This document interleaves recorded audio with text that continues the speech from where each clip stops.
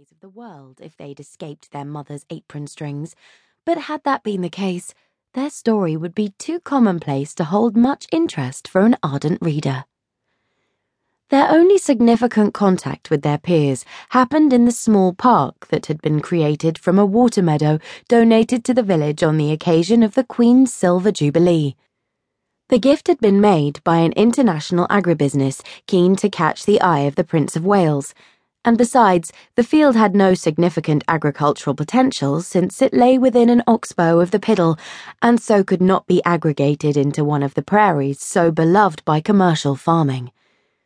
The park contained a football pitch, a tennis court, an adventure playground, and, thanks to an American couple who had moved into the old schoolhouse, a rudimentary baseball diamond.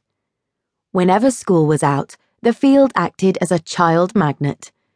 Little was formally organised, but there were always pick-up games of one sort or another into which the junior Morlands were readily absorbed. Kat particularly enjoyed any sort of ball game that included rolling or sliding in the dirt. Kat progressed from tomboy to teenager without showing any academic or sporting distinction whatsoever. Her enthusiasm seldom lasted long enough to produce any solid results. Often her mother despaired of ever managing to shoehorn a French irregular verb or a simple algebraic equation into her daughter's brain. After a nature walk, Kat would rather sit round the fire telling ghost stories than discussing the flora and fauna they'd seen in the woods and fields. She made notes when her mother insisted, then promptly mislaid them. Whenever she could drag their lesson off track, she did. In a history lesson, Annie would suddenly realise that instead of learning about Tudor foreign policy, her daughter was making the case for Henry VIII's much-married state. Faced with constant failure, Annie tried to find an explanation.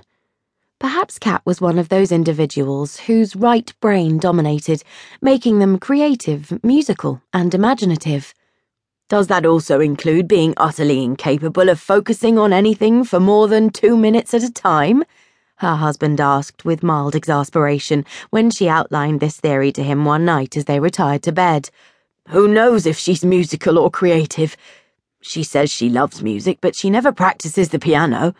She says she loves stories, but she never finishes any of the ones she starts writing. She can't be bothered earning pocket money because there's nothing she wants to spend it on. All she wants are novels, and she can get as many of those as she wants from our bookshelves and the library bus. Honestly, Annie, as far as I can tell, she inhabits an entirely separate universe from the rest of us. She's a completely dozy article." "And what kind of future is she going to have?"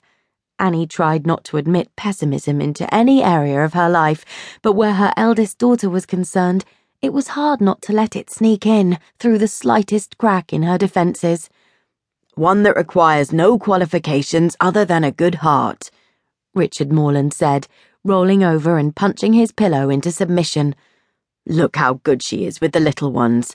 Catherine will be fine," he added with more confidence than his wife thought he had any right to.